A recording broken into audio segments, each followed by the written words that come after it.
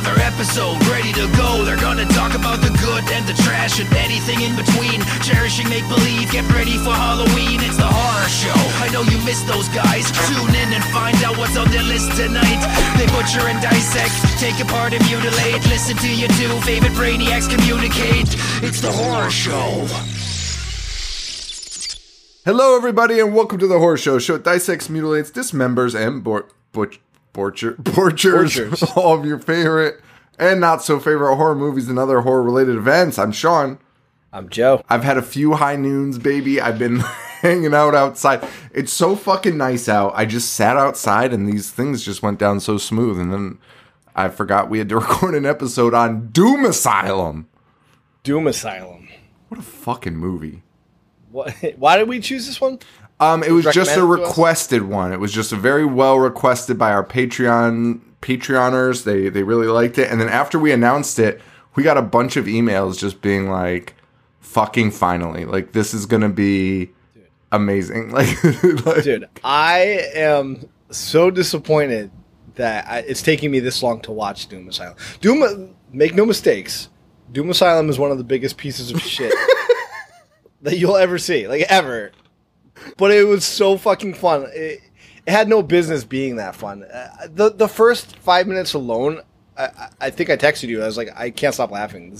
There's no way actual human beings with functioning brains like thought this was okay to film.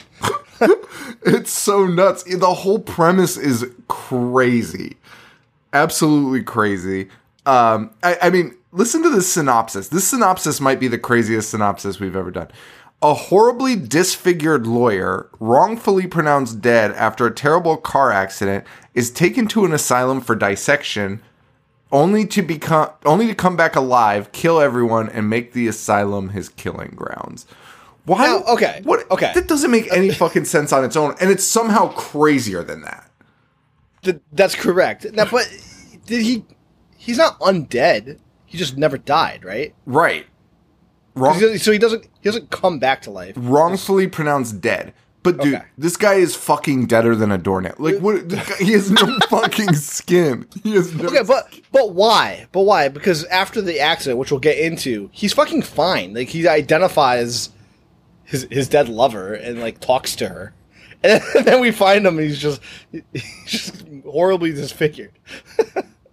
I have no idea, and he's somehow more disfigured. 10 years later, he's like lost all of the rest of his fucking. He's decomposing, yeah. But he's alive. It's so funny. They're like, let's take the Deadites from the first Evil Dead and Freddy Krueger and just roll with it, because that is what the guy is. He goes by the coroner, right? That's his name, the coroner. Dude. No, that's Mitch. No, Mitch, yeah, but I'm pretty sure they call him the coroner, even though he's not a coroner. He's a lawyer. I'm pretty sure. The names were confusing the shit out of me, and I don't think they... Dude, that's so fucking funny. So, like, that's his... That's his, like, villain name. That's... But he's not a coroner. He's a fucking lawyer. He's a prenup lawyer or whatever he is. A palimony lawyer. Oh my god, this is fucking insane. It's one of the craziest fucking things I've ever seen. And it only clocks an hour 18. Yes. Take some notes, everyone. Take some fucking lessons from Doom Asylum. Taking lessons from Doom Asylum is nuts. This movie tells a completely incoherent, useless story in an hour and 18 minutes. Fucking dude, there is so much like stupid bullshit that I fucking love. Like, this is peak bad entertainment. The things that they put in here, which we'll go more into, but there's a band that's present called Tina and the Tots, and they are just, it's an all girl fronted, like, avant-garde noise band. They're just making noise, and they're in this. I guess the Doom Asylum is yeah, I guess the so. building that you call it, even though I don't know why you call it. Just a hospital. Dude, it's not an asylum. The guy's just fucking living there. Also, it appears the band's been there for an eternity. So why this guy just woke up? Because they have graffitied the band has marked up every single possible inch of that entire building. So the fact that that guy is just making himself known now is crazy. Which we'll find out. That guy is fucking relaxing. Like, that guy is watching TV. Taking naps, dude. He's taking middle of the day naps. There's a villain in a horror movie that is just doing day-to-day stuff that we see. I know I'm jumping all. I wanted to talk about the band, but now that we're talking about this, not only do we watch him watching TV, the director has decided to splice black and white movies that this bad guy is watching, and is the most awkwardly spiced stuff. Like, you'll see the characters walking, and then it'll just cut to the black and white movie, and then end abruptly, which I think the scenes that he's ending on were supposed to be, like, strategically edited, but it's not. It's so fucking choppy and such a mess. And to watch, like, I know Freddy Krueger, we watch him play NES, and that's in, like, the worst movie, right? We watch him do it once. This guy watches TV so fucking often. Like, he'll pop up trying to kill someone and be like, not this time, and then just go watch TV, and we watch him watch TV. Dude, he takes a nap watching TV. He fucking, and like Joe said, it's so funny because usually when he watches TV is when the director will splice in these clips from this old movie. But then he just starts putting the splices in at non-television moments. Sean, it's 7 different movies. 7 different movies, all starring this actor named Todd Slaughter from the 1930s. One of them's the original Sweeney Todd, Demon Barber of Fleet Street, Never Too Late, Murder on the Red Barn, The Fates at the Window, The Crimes of Stephen Hawke. He's using all those movies and just splicing them in. That's probably the most effort he put into this entire movie. Oh my god, that was. Sorry, I know. Like, I have so much. This movie got me so hyped. No, that was like this. Honestly, the most hardcore 7 minutes in show history. That was the funniest thing I've ever fucking heard in my life. Dude, back to the band. They're a fucking noise band, right? There is no semblance. It's like the Shags. If anyone's as familiar with the Shags, it's just 3 girls that can't play instruments, and that's not making fun of them. They literally can't play instruments. They never learned how to, and their dad gave them money for a recording studio, and they recorded. That is what this band is like, and the director's clearly like, we got to make this, like, we got to capitalize on the heavy metal scene right now. And you'll just see graffiti all throughout it that will be like upside down crosses, and then like words like Metallica and Black Sabbath, and then multiple times you just see "you fucking stink" in huge letters. There's also like some revolutionary graffiti, like the People United and things like that, and then right next to it is like, "you fucking scumbag." There's one that says Led Zeppelin, and they wrote "dead" over the word lead. Give me a fucking break.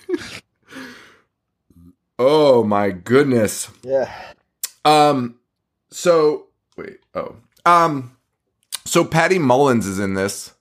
Yes. Her only other role being Frankenhooker. Frankenhooker, yeah, good for her. And a penthouse pet as well. I looked it up, and really, you're saying you're wishing '80s Bush was back. Google Patty Mullen. You won't. Done and done, baby. We also have another crush of mine, Kristen Davis. Yes, from Sex and the City and Melrose Place and 1,000 other shitty movies. Her first acting role.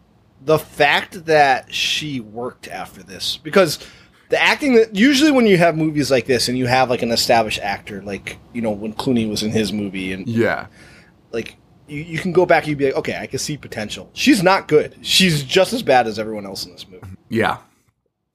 She's not good, and she doesn't work for 4 years. 8 years in movies. 4 years she goes to General Hospital, and then another 4 years she gets back into movies. So I think she had to take some time away and fucking reassess her life. For sure.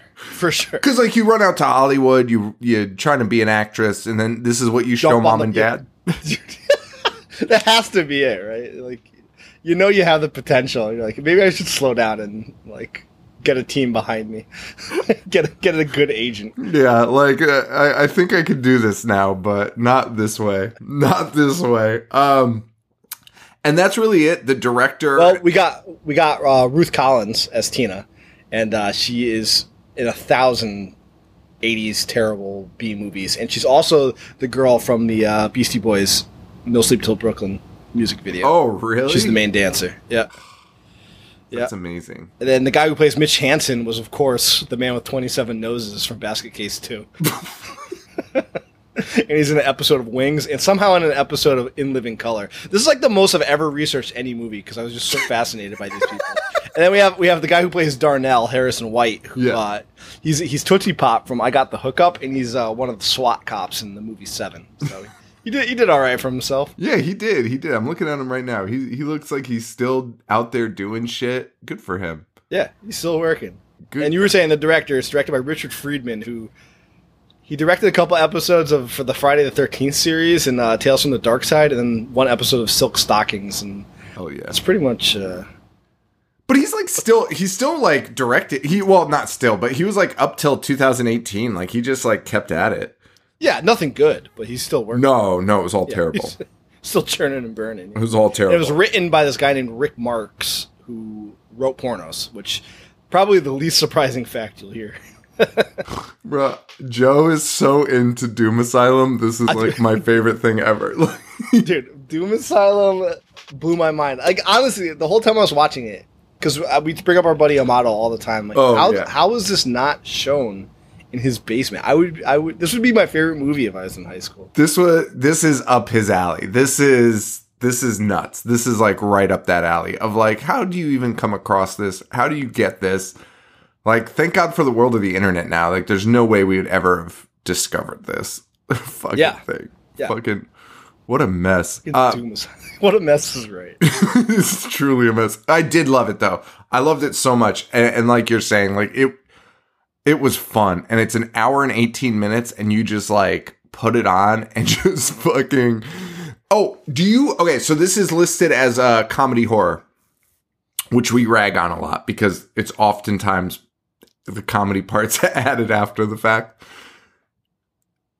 I felt like they did it pretty well. I think that there was a lot of intentional stuff in there. Okay. Was there? Because I don't know. At any point if they were trying to be funny or if they were trying to be scary. Because they were failing at both, but it was just unintentionally awesome. Or was it like, because like you keep bringing up Freddy Krueger. I could. Oh, yeah. You know what? I'm with you. They nailed the comedy part, because I'm thinking of that one scene, which I don't want to spoil yet, where he kills one of the punk rockers, and she has that reveal, and his next line is so fucking funny. Dude, I think we might be talking about the same thing, because there was one moment where I was like, wait, maybe they're not. Maybe they don't mean to be funny, because it was so dumb that I couldn't believe it would be such meta humor that I was like, this is not that well written. Like, there's no way somebody thought about this and be like, that's like a really funny meta deep joke. Like really, it's not that. It's definitely, I don't know. I don't know what to think about it. I'm confused, but let's get. You know what? Regardless, it works as a horror comedy. And I'm looking at like Letterboxd. So many people whose tastes align with mine are like, this. I almost couldn't finish this. This is one of the worst things I've ever seen. Dude. What is happening? This is fucking fun. This is fucking fun. And we were just talking about Firestarter, the new Firestarter, in our bonus episode. Yeah. And we were talking about how they held back on the gore. Mm-hmm. These kills for this type of movie were fucking awesome. They're nuts. The prosthetics and the makeup, like, yeah, they look like you could clearly tell the process if you're picking it apart. But the fact that it even has those is fucking nuts. Dude. Kills are great. Like decapitated heads moving. Yes.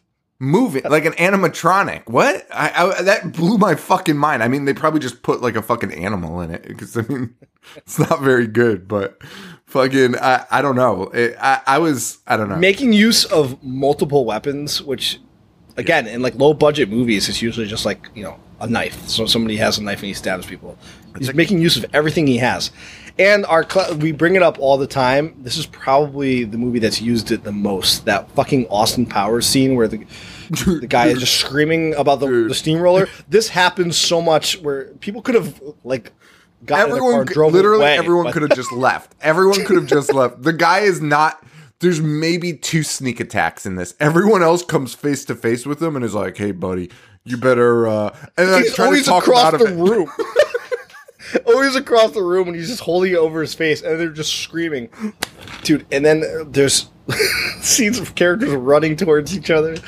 God, what a movie, dude, man! There's a scene where they're shouting across the room at each other, but they're actually screaming. Dude, it's like a big room, but like it's so insane that they don't run up to each other and have a conversation. There is a scene at the end of the movie where people complained about the birds outside of my house, like in one of those episodes. Oh my god, dude, that's so it was nuts. I thought there was a bird outside my window, and like I paused the movie to be like, "What the fuck?" But it was whatever equipment they used must have had a bird like sitting right on it because it was like deafening. Dude, they're like, I don't know what you call it, like a gaff track, like the gaffers. You know what I mean? Like the fucking tracks on this are so wild. They're from like Looney Tunes. It's so crazy. Like, when they fill up the condom with water and it's like, it's like a fucking rubber band Looney Tunes sound. I was like, who the fuck hit that button? Who thought that was okay?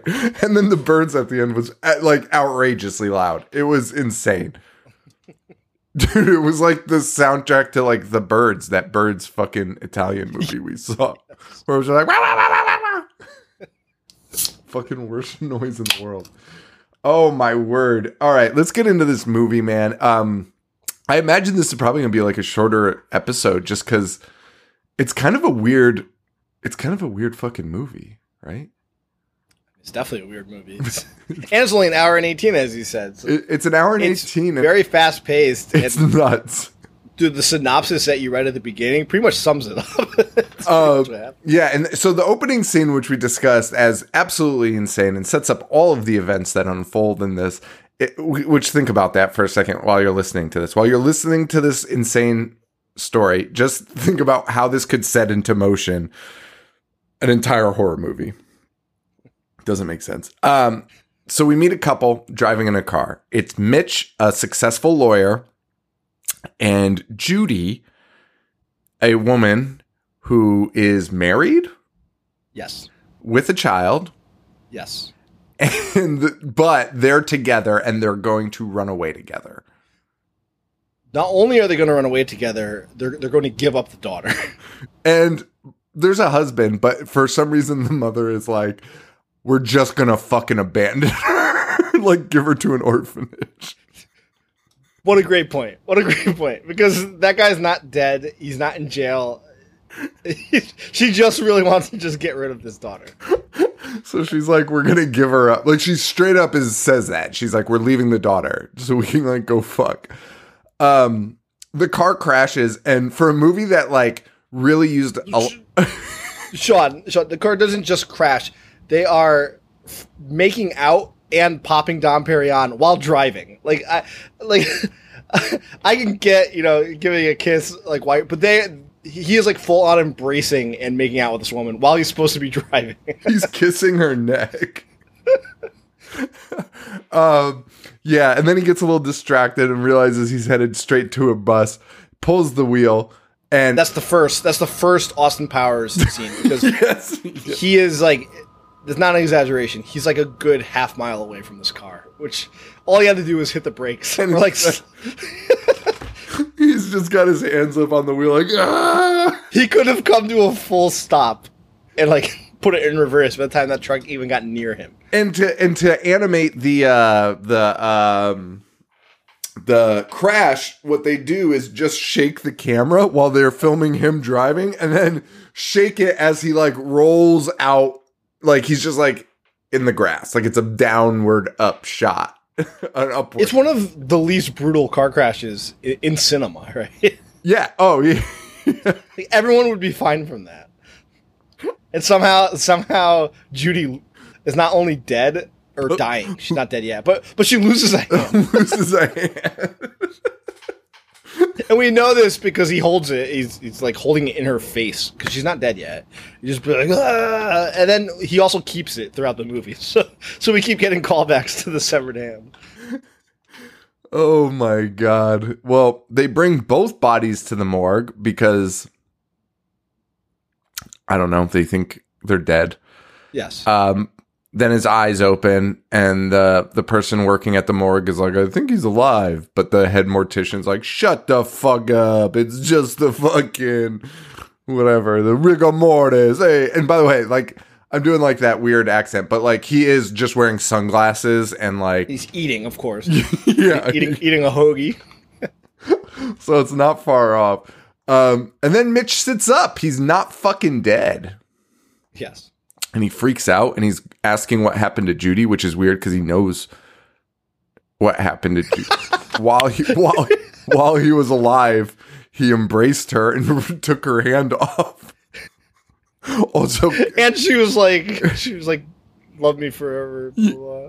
Like he had closure and he said goodbye. It's insane. And he's also carrying her hand around. So and this is what you were saying before. His face looks like somebody threw acid on it. It's crazy. There's no need for that. And his face was fine. His face was fine when he was with Judy. After the accident, the forensic cleaners just accidentally poured fucking bleach and ammonia all over his face. Whoops.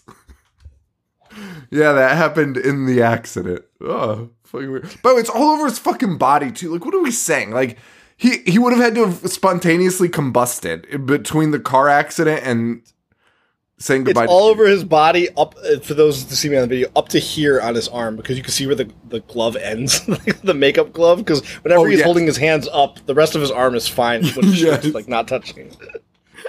Yeah. It's amazing. It's fucking amazing. And so he's screaming, what happened to Judy? He ends up killing both guys at the morgue, stabbing them both with a knife. And brutal kills, like good gore. Guts are spilling on the ground. I thought those were his guts. No. But they're not. They're not. No, it's the guy he stabbed with a scalpel. Which, again, it's just a surgical scalpel. It gives him a little poke. It's the smallest thing. I honestly didn't know what it was. It was so, like, small. I was confused. By the way, that's when the credits roll, baby. Welcome to Doom Asylum, guys. Q House of the Rising Sun. Shoot, for the second time, by the way. They redo the first intro almost to a T. It says 10 years later. The first intro, they were also on a runaway love trip listening to House of the Rising Sun. Is like, fucking, what a headache. And it's also not the last time you'll hear it in the movie. No. So the movie restarts here 10 years later. Same jazzy version of House of the Rising Sun. And kids driving a convertible, and they are going to the asylum. And they're talking about this killer that's in the asylum. And again, it's not an asylum. It's a hospital that he was being treated at. Or like fucking dissected at. It's not a fucking asylum. Right. It's a medical facility. It's fucking insane. And like they have all these stories about this killer and he's killed so many people and blah, blah, blah. Meanwhile, Kiki looks upset, and that's because she says, oh yeah, this is just where my mother died. Yes. 10 years before. 10 years before. So she's aware that her mom died in that crash with Mitch. Yes. Also worth noting, Patty Mullen plays both Kiki and the mom. Bro, thank you for making me like not feel fucking absolutely insane. Dude, thank fucking God. I could not like find that information, and I was like, it was bothering me so much. It was bothering me so much. She does both. Jesus fucking Christ. Oh, by the way, she is something else. She's something to behold. She looks good. Oh my word. So yeah, they're like, Kiki, you look upset. And she's like, yeah, it's just where my mother died. And And immediately everyone is just like, Jesus fucking Christ with this fucking dead mom thing. It's been 10 years. Get a fucking grip. What's her name from Sex and the City? Kristen Davis literally says that. She's like, it's been 10 years. Like, give me a fucking break. And the other guy's just screaming, I'm hungry. Like, this girl's having an emotional moment. I loved it. It is. And then, so she makes her boyfriend's driving. Who, by the way, they introduced the boyfriend as being like wishy-washy.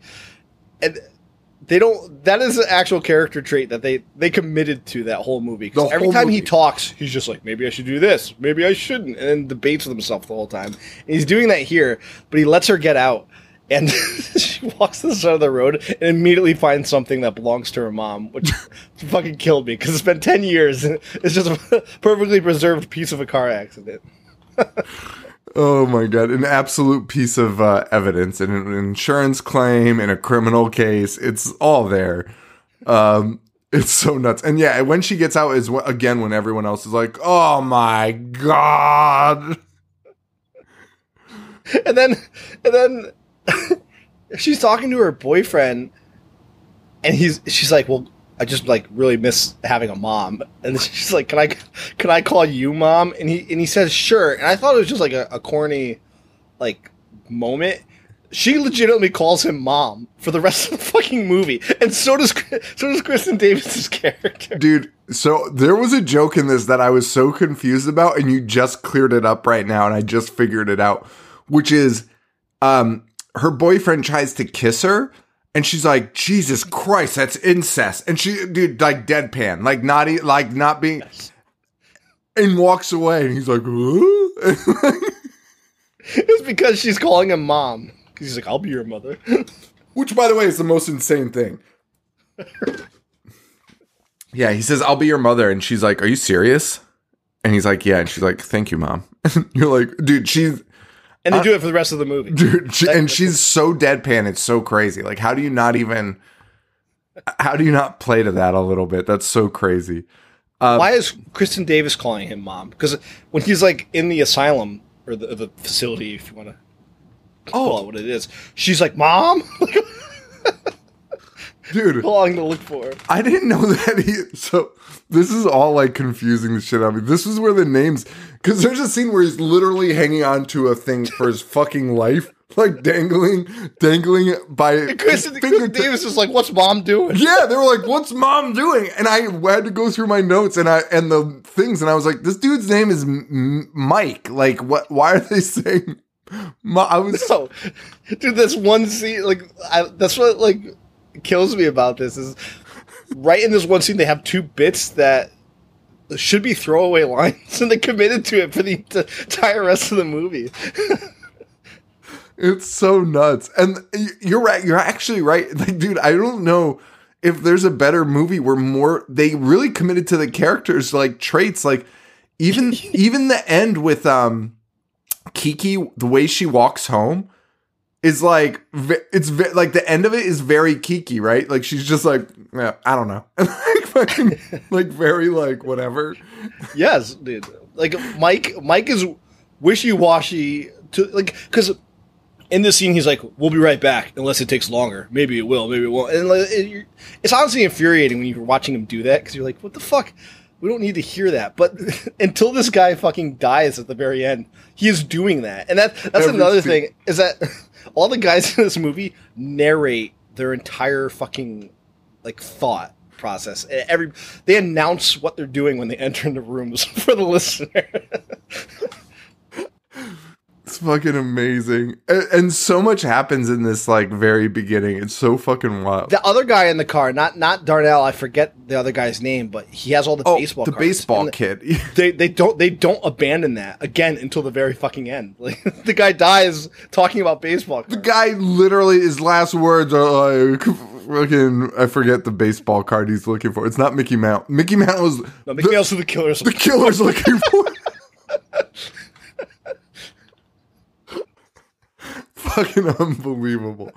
Oh my God. This movie rocks.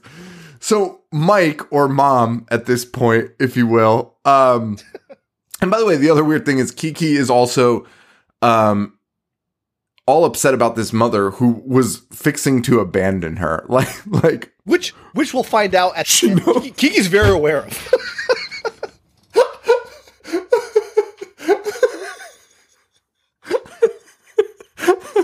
The only bit they didn't stick with. That was which is like the main reveal. plot. That was the biggest reveal. Was that Kiki knew that she was going to be abandoned somehow. Oh my god. So Mike, oh no, my note right there is about Mike when it's the mom joke. Now we cut to the weird goth synth noise band. Tina and the Tots. Tina and the Tots, a Disney kids fucking production name. Fucking, oh my god. They sang the Doc McStuffins theme song, I'm pretty sure. Tina and the Tots. Who also supposedly play the local sewers, according to Darnell. According to Darnell, who knows everything about Tina and the Tots. Because everyone there is rightfully like, what is that god-awful noise? Which if you're approaching an asylum and you hear that, there's no way you would like continue with your quest, right? Darnell's just like, oh, you idiots, it's just Tina and the Tots. Which would not make me feel any better. Like, I'm not going in there. Dude, a band named Tina and the Tots sounding like that is honestly the craziest thing. Yeah, and he's also like, you know them. They play the local sewers. Darnell, what do you fucking say? What the fuck does that mean? Can you imagine if, like, one of our friends, that was an explanation they offered? Oh, yeah, you know that band. They play the local sewers. Darnell, what? That's not a thing. That's not a fucking thing. And it's also crazy because as much as Darnell knows about Tina and the Tots, he is unaware of one of three people that are in the band. It's not fucking Slipknot. They're all very clear. There's only three of them, and they're all front row. But he sees one of them for the first time, assumingly, and is like in love. And she's in love with him. Yes, she is. Which so they're playing, and Darnell's like, "I'll take care of this." And he just goes in and watches them. So Darnell watches them, which means us as the viewer watches them play an entire set. Like, they play the song beginning to end, and then Darnell unplugs the I don't even know what he unplugs, because it's not a circuit breaker, but he pulls a plug and it turns off all the electricity. Yes. Because it's not their equipment. It turns off everything. Yeah. Which also made me laugh, because who's paying the fucking electricity bill in this house? the Doom Asylum. Well, dude, it's for sure Mitch. Mitch is like the most working class villain of all time. It's true. He's the fucking Archie Bunker of horror villains, dude. He just comes home from work and actually, I take back the Archie Bunker. He's the Al from Married with Children. Like, fucking lays on his couch and just turns on TV. And just, It's true. oh, what a fucking day! Puts his hands down his pants. Fucking exhausted. What is this guy doing? It's fucking incredible shit. Yeah, so that's Daryl unplugs it all, which, by the way, they're like, what the fuck? Dude, just plug it back in. But also, there's no way they couldn't have like not seen him, because he's standing in front of them, and he walks out, and then they wait until they all go upstairs to look down and see them all walking. Yeah. And one of them says, "Oh shit, the bourgeoisie is here." So, who did it better? Who did the better fake French person? Peter Dinklage in Tiptoes, or this woman whose name is either, and we're not sure, Godiva? I think it's Godiva, or Rapunzel. Yeah, I couldn't tell which one was which. That's because they waited to say their names till after both were dead, and they were like, and one of them is just walking around going, Godiva, Rapunzel. That's our cue. That's how we learn their names. And they're already fucking dead. But Godiva is a French name. So I think it is, right? Godiva chocolate. It sounds... Makes sense to me. We could roll with it. It's probably... And she said bourgeoisie, so it's probably her. Right. Well, dude, she's speaking with a French fucking accent. Godiva, Europe. But where are you from? Belgian. That's close to France. That makes sense. Well, basically the same fucking thing. Sorry to all of our Belgian and French listeners. We appreciate you. But here we get one of the So Godiva and Rapunzel are obviously not Tina, and Tina is the lead singer and who will be like the main character of the band. Yes. Like a main player. One of them lays eyes on Darnell, and Darnell looks up and lays eyes on her, and they immediately fall in love. And we know this because there's a scene of them running towards each other with open arms through a meadow. And then when they get close to each other, they run it back so they're farther away again. You have to watch them run towards each other. And that's not the only time that he'll do this in this movie. He'll do it again like 10 minutes later. Yeah, in the same scene, except it was supposed to be like a male versus female version, right? Like, so it's the same shot. It's the same shot. Well, no, it changes with Darnell once they get to each other. When they get to each other, yes. Because in the first one, Rapunzel's vision is them getting together and, like, professing their love for each other. Yes. And then Darnell's is him lifting her up and then just fucking pounding her out with her fucking clothes on. It's insane. Oh, dude, there is so much just jumping on somebody and thrusting in this movie. Like, he uses it as affection, and he also uses it as a fight move. Oh my god. They scream at him, "Hey, you assholes, you can't you read do not enter?" They scream back, "Screw you, spikehead, get a job as a porcupine." No one has Liberty Spikes, FYI. Not a single person has it. I would argue Tina and the Tots look very so normal. far from what they sound like. Yes, as a band. Agreed. Absolutely. They look more like Jem, the band, like from the cartoon. And by the way, she will be called Spikehead again later by a different person, being Mitch, a fucking zombie who's like, "Yeah, fucking Spikehead." And she also gets called Torpedo Tits, which I love that. Fucking insane. Fucking weirdest fucking insult of all time. Tina screams, "Make this scumbag hard. Big and hard," which I was like, what the fuck?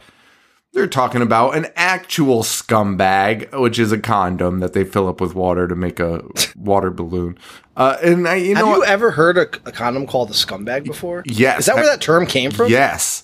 That's great. I was actually going to bring that up. I think it's one of the most deplorable things I've ever heard. It makes me sick to my stomach when somebody calls it a scumbag. I mean, it's a fucking scumbag. That's where the name comes from. That's like the definition. Wow.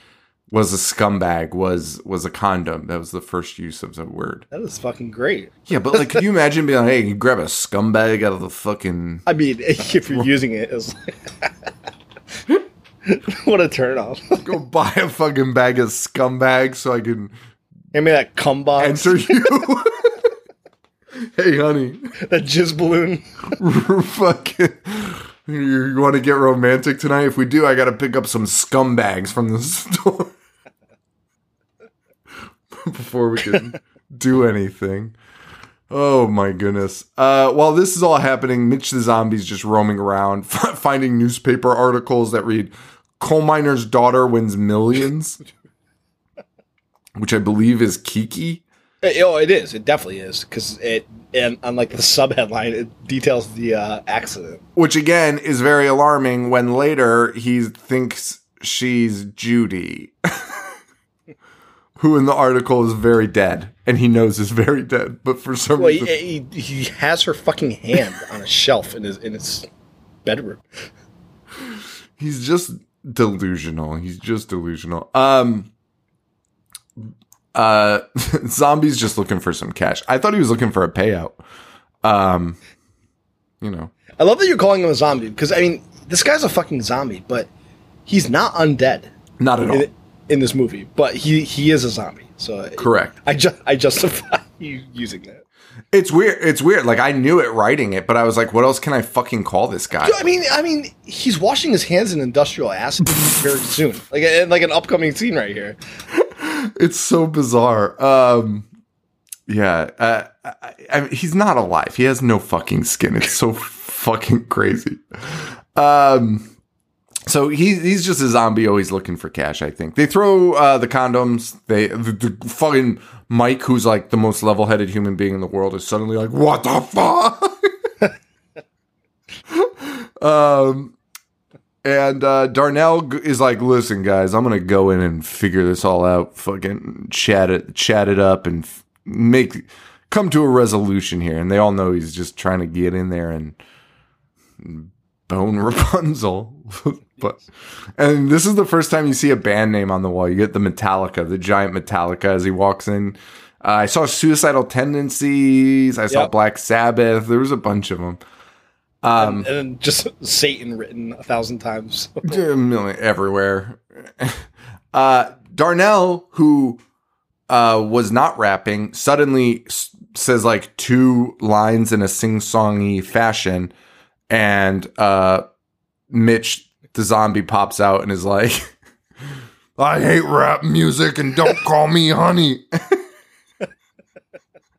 And kills Darnell with like, I don't know, like those fucking clamps that you use to like move blocks of ice. Just fucking kill. It was fucking a good kill too. It was a good kill. So Darnell's out. By the way, we're like 10 minutes into the fucking movie. It's not fucking insane. Anyway, everyone else starts to wander around the building also. The French girl Godiva's walking around singing "The People United Will Never Be Defeated," while also spray painting like, I don't even know. She's just spray painting whatever she can find. Then she gets into the men's room where, like Joe mentioned, Mitch is washing his hands with acid for some reason. She gets attacked, and then he melts her face in the fucking acid, which is amazing.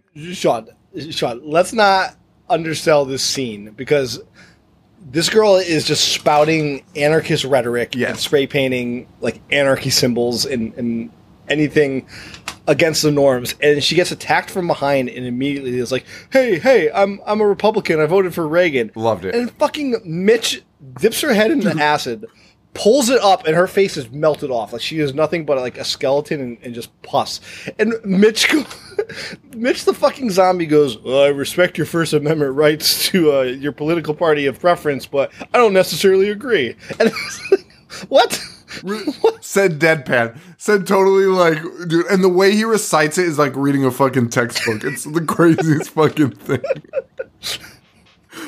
This is a fucking walking around corpse that's saying this shit. It's so crazy. Bathing in acid and talking about not agreeing with her political preference.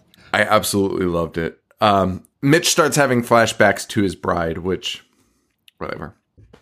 Which also, they were never married. They're just going on a car ride.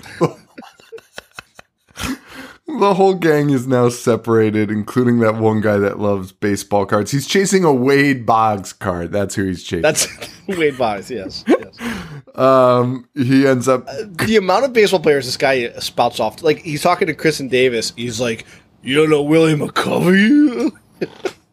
Bro, I actually want Paul to watch this so bad. I thought about this when we saw it. I was like, Paul's gonna lose his mind at these like baseball name drops. I feel like he fucking goes crazy over that shit.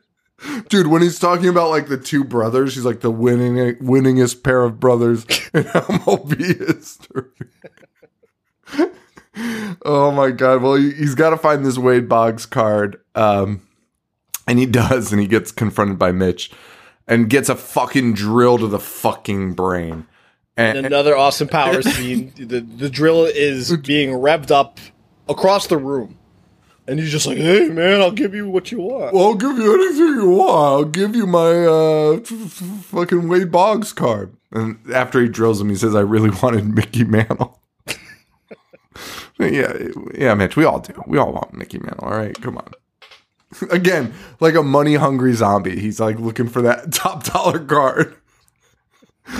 Just a fucking card trader making Mickey Mantle card jokes. Dude, imagine being at a baseball card auction and fucking Mitch showing up. Oh, I've got Willie McCovey. Like, I've got 7 Willie McCoveys. This kid really fucking loved him.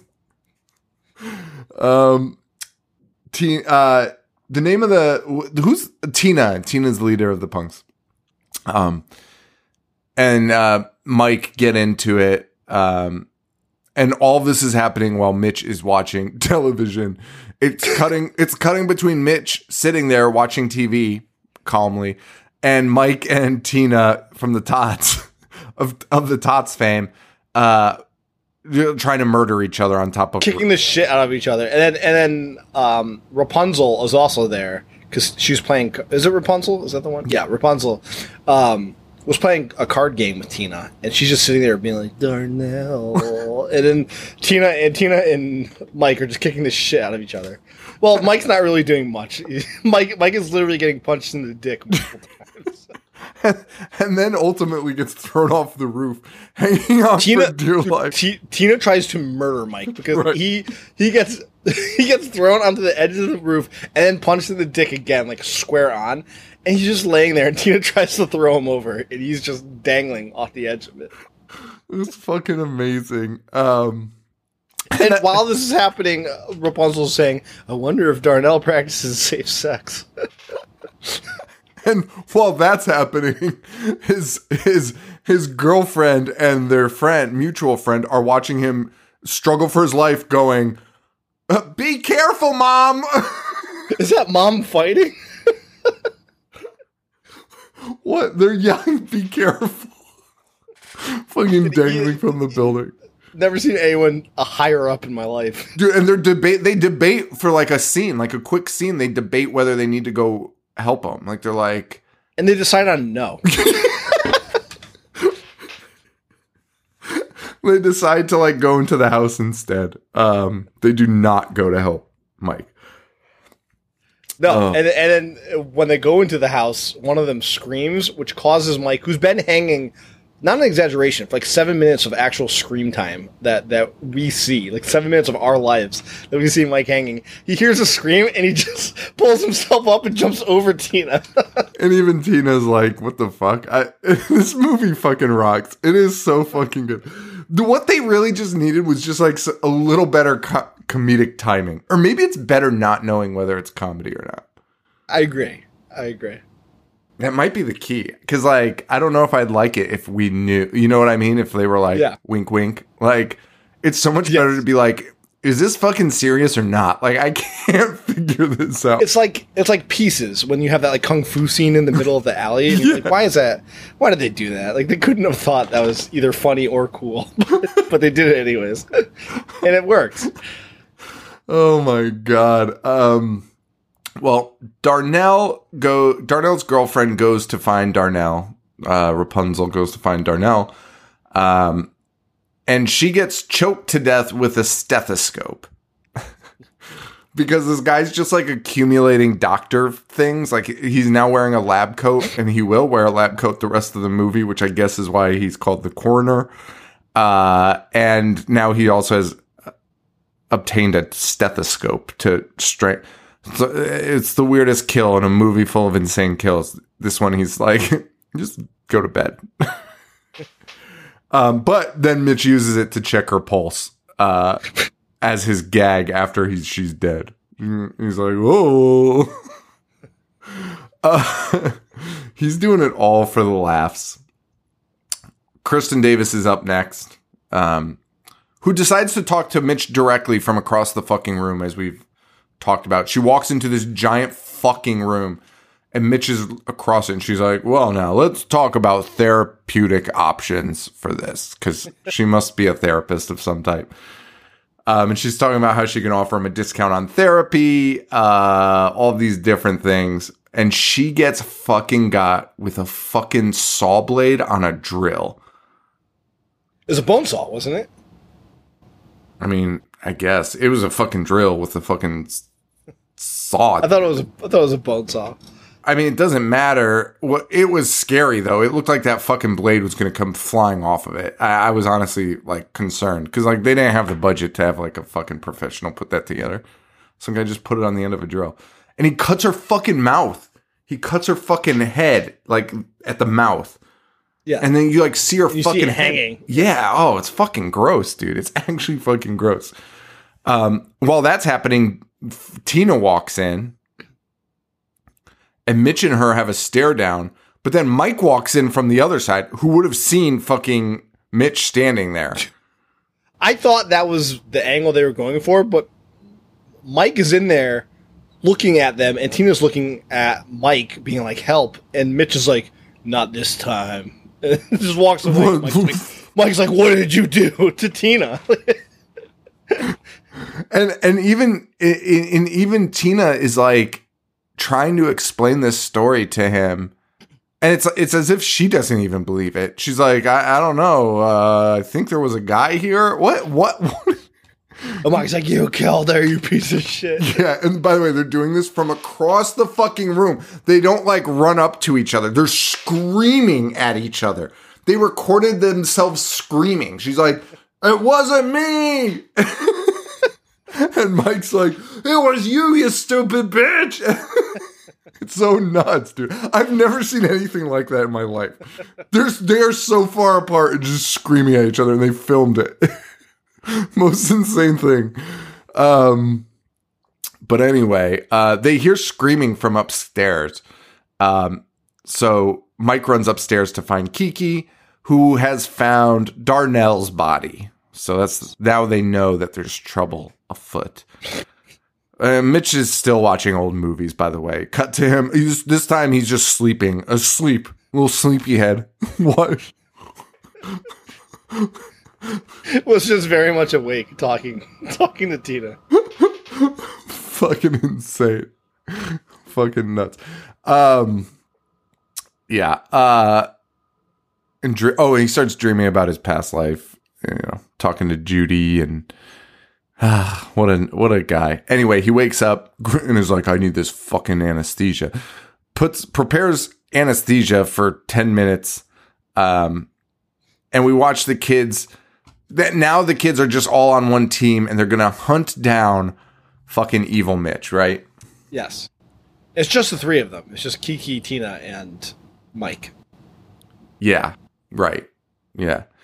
And Kiki and Mike get jumped first, and he sticks Mike with the anesthesia, and Kiki just stands there and waits until I don't know. She ties her up. Yeah, she doesn't do anything. He ties them both up in the lab, and then he goes, "And now what we've all been waiting for." I'm like, "Oh, what's that?" He starts just cutting off Mike's fucking toes. Literally lopping them off while reciting this little piggy went to the market nursery rhyme.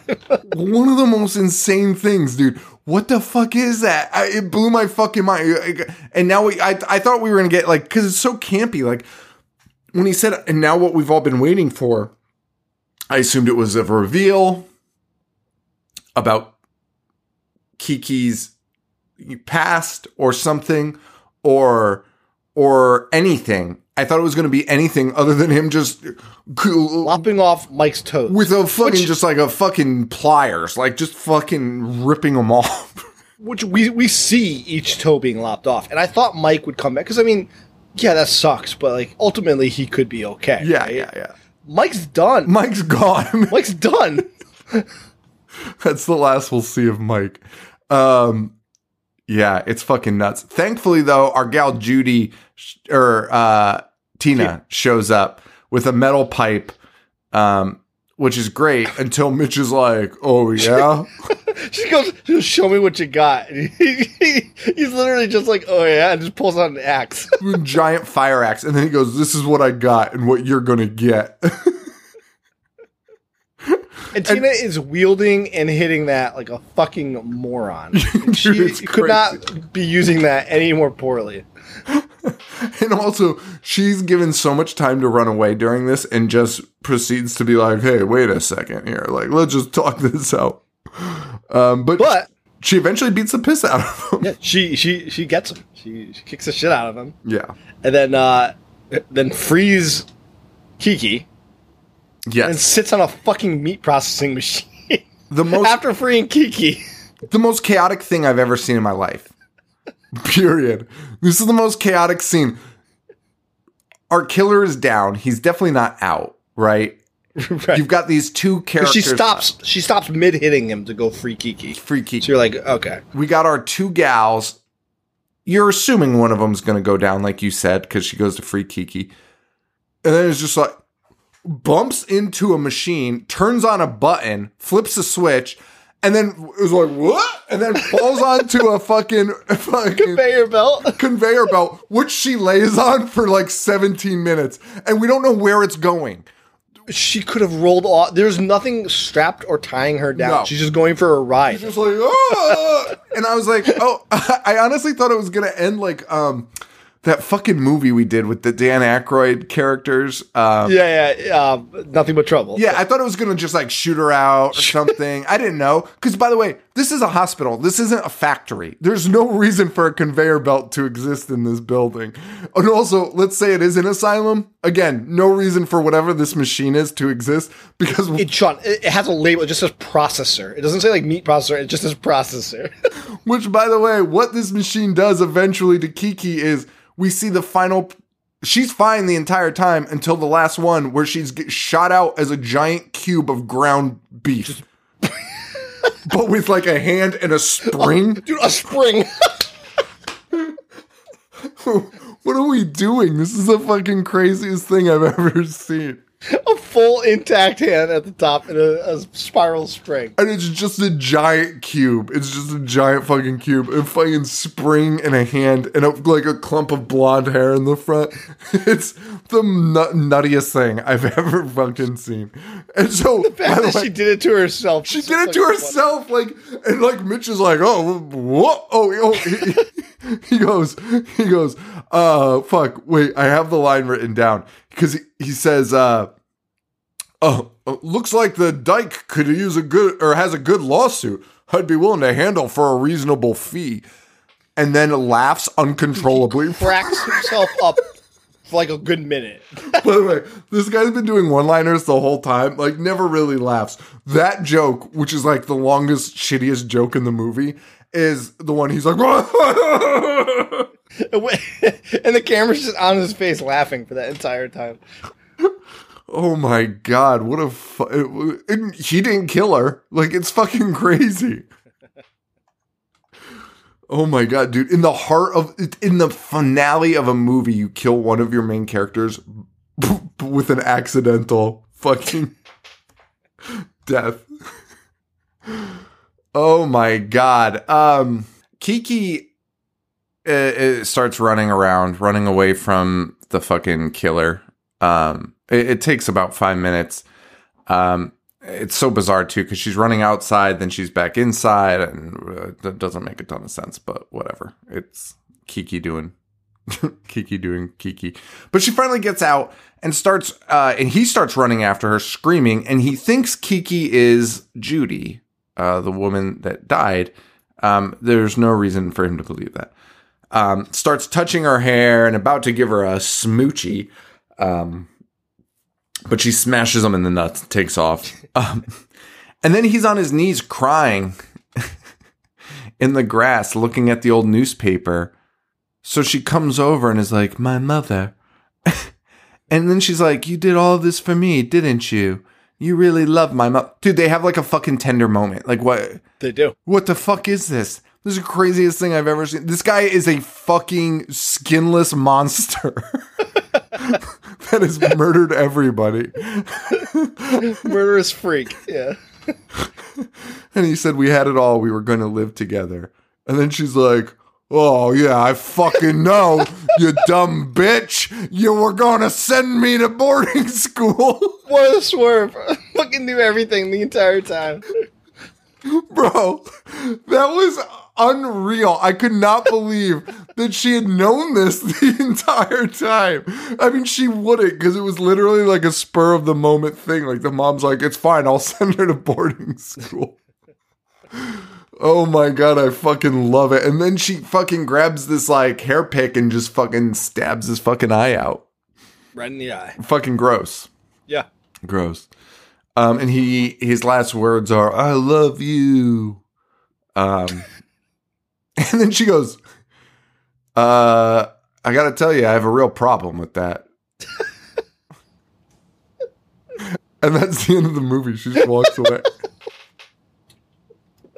I gotta tell you, I have a real problem with that. What a fucking last line. What a line! What is that? What does that mean? And it's like, as weird as it is, like, Like, there's no character development, but also, is that the most Kiki thing you've ever heard in your goddamn life? Like, it's like the character is so true to herself to the final moment where she's still like, what's the word for it? Like a ditz or something? Like, I don't want it to be like a weird word, but like a ditzy or airhead type of person where she's just like vapid. Yes, dude. Yes, because even Tina makes a comment at one point where she's like, I can't believe I'm helping a stupid, dumb blonde. Which, Yeah. by the way, Tina is also 100% blonde. Yes. Absolutely. And she's just like, yeah, and her last words are, I gotta tell you, I have a real problem with it. I'm gonna start saying that to anyone that says I love you to me, including my son. I gotta tell you, I have a real problem with that. This is not gonna work out. By the way, when we say, we should also mention this entire movie, Kiki has been walking around in a bikini and high heels. That is what she wore to go to an asylum that they were going to like, they were just like going to like hang out at a weird place, right? Yes.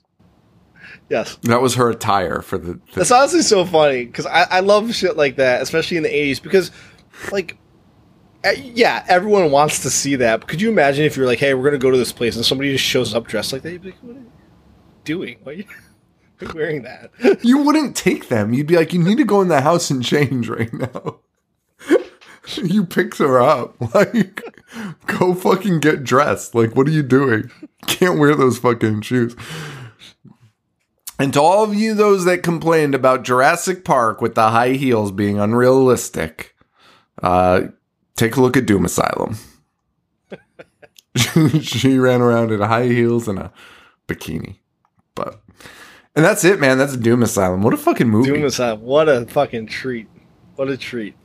What a treat. We got a ton of I good... highly recommend. We got a ton of... oh, yeah, of course. I mean, I think it goes without saying that we would say watch this. Like, yes. You have to check this out. We got a lot of good feedback from last week's episode on Dead Silence. A Wanathon, I believe, was thrown out there by you and a fan. That's two brothers who listen to our show religiously. Oh, that's funny. Tyler and Mothley, Tyler Mills. Oh, okay. Thank you for reaching out, and I think that's awesome that two brothers, listen to our show. So yeah, that's kind of crazy. That's cool. Dead Silence was a lot of fun. And Joe was mentioning in that Dead Silence episode why Mary Shaw didn't kill Jamie after killing the wife. Post-haunt clarity. It's like post-nut clarity. She like fucking finished off the wife and was like, ugh. I feel disgusting. Okay. I just need to go think about things. You just gotta go get fucking haunt horny after and she'll be fine. That's it. Makes sense. Post-haunt clarity. We got a serial killer coming up. We do, and I got a lot of messages like hyped about serial killer. Really good. I'm glad. I'm really glad. I'm gonna give it my all, baby. We're gonna do this. 3 movies this week. It can be done when you're not taking notes. It can be done. I think maybe probably. I'm fine with it. I think we can pull it off. It might like help us actually. Sometimes you need to like reset because like right now I'm like watching the movies like so shortly before we record. And I feel like this will help me kind of be like, oh, yeah, I could do that on a Wednesday night. You know? Yeah. I don't know why I told that story. It's just kind of explain the way my brain works.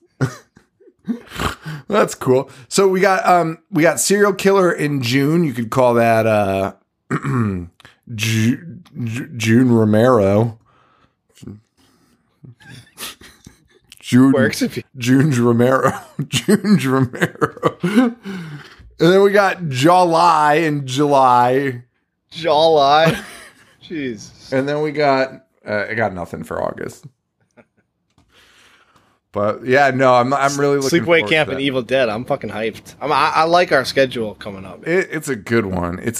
I do like kind of pre-programming. It is fun. I like our random shit too, but like pre-programming gets me like pretty excited. So No, dude, we pre-programmed and then we did these two random ones, which is fucking great. It was like a nice way to break it up. A little break, Yeah. right? And we had been doing like haven't we just been doing themed shit? Like we did so we did all the monkey movies, April. That was fucking genius though. But also, again, shout out to Thom Tum for that guy. That's unbelievable. April, come on. That's fucking amazing. Then we did the Fright Nights, which I guess is only 2. Then we did all those fucking... Three. Oh, yeah. That's right. And then we did a couple... We did Nothing But Trouble, Blair Witch 2. And then we did all those fucking 90s movies. Yeah. And then before that, we did all the Screams. Yeah. It's been a minute. It's fucking like November. All theme stuff. So this is, I don't know. I'm down with it though. I'm down with it. I don't know. But I mean, as much as that is organized, then like if you look in the middle, it's like not another teen movie. Turkey shoot. Fucking. Oh, and of course this October, get ready for us to do the new Halloween movie, of course. Can't wait. Evil farts tonight. Fuck. Evil farts. Oh, dude. For Romero, I know we're doing those 3 movies. I'm going to watch Amusement Park as well. Are you going to watch that first? Or are you going to watch that for the first episode or later on? The first episode, yeah. Okay, yeah, because it's early movie, right? Yeah, it didn't get released till later, but yeah. It was earlier.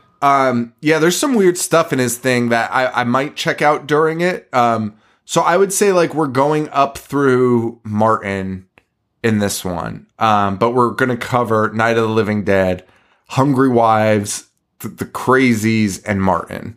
Hungry Wives is kind of like the optional one. We might, if we can squeeze it in, we will, but... See, I just watched Night of the Living Dead. Yeah, so... And also, like, how much do you need to... Like, we've all seen that 8 bajillion times. Like, we can talk about it. Talk about it in my sleep. Hey, do you know it's a racial... Take on racial issues? Can you believe that? Act like we're the first people to fucking discover that. Get the fuck out of here. Fucking great, by the way. I love that movie. All right, so that's it. So Night of the Living Dead, Hungry Wives, The Crazies, and Martin next week. And that's it. Thank you guys so much. Patreon.com/IHateHorror, IHateHorror.com, Instagram.com/IHateHorror, and occasionally on the old Twitter at IHateHorrorShow. Joe, where can they find you? Instagram, Boognish1985. And that's a wrap, guys. Thank you all so much. Thank you, Joe. And for Joe, this is Sean. Stay weird. Thank you. Adios. I dissect. Movies all fucking day. I wanna play. I'm gonna watch what I'm not supposed to watch. Dismember. A fucking zombie getting sliced and diced.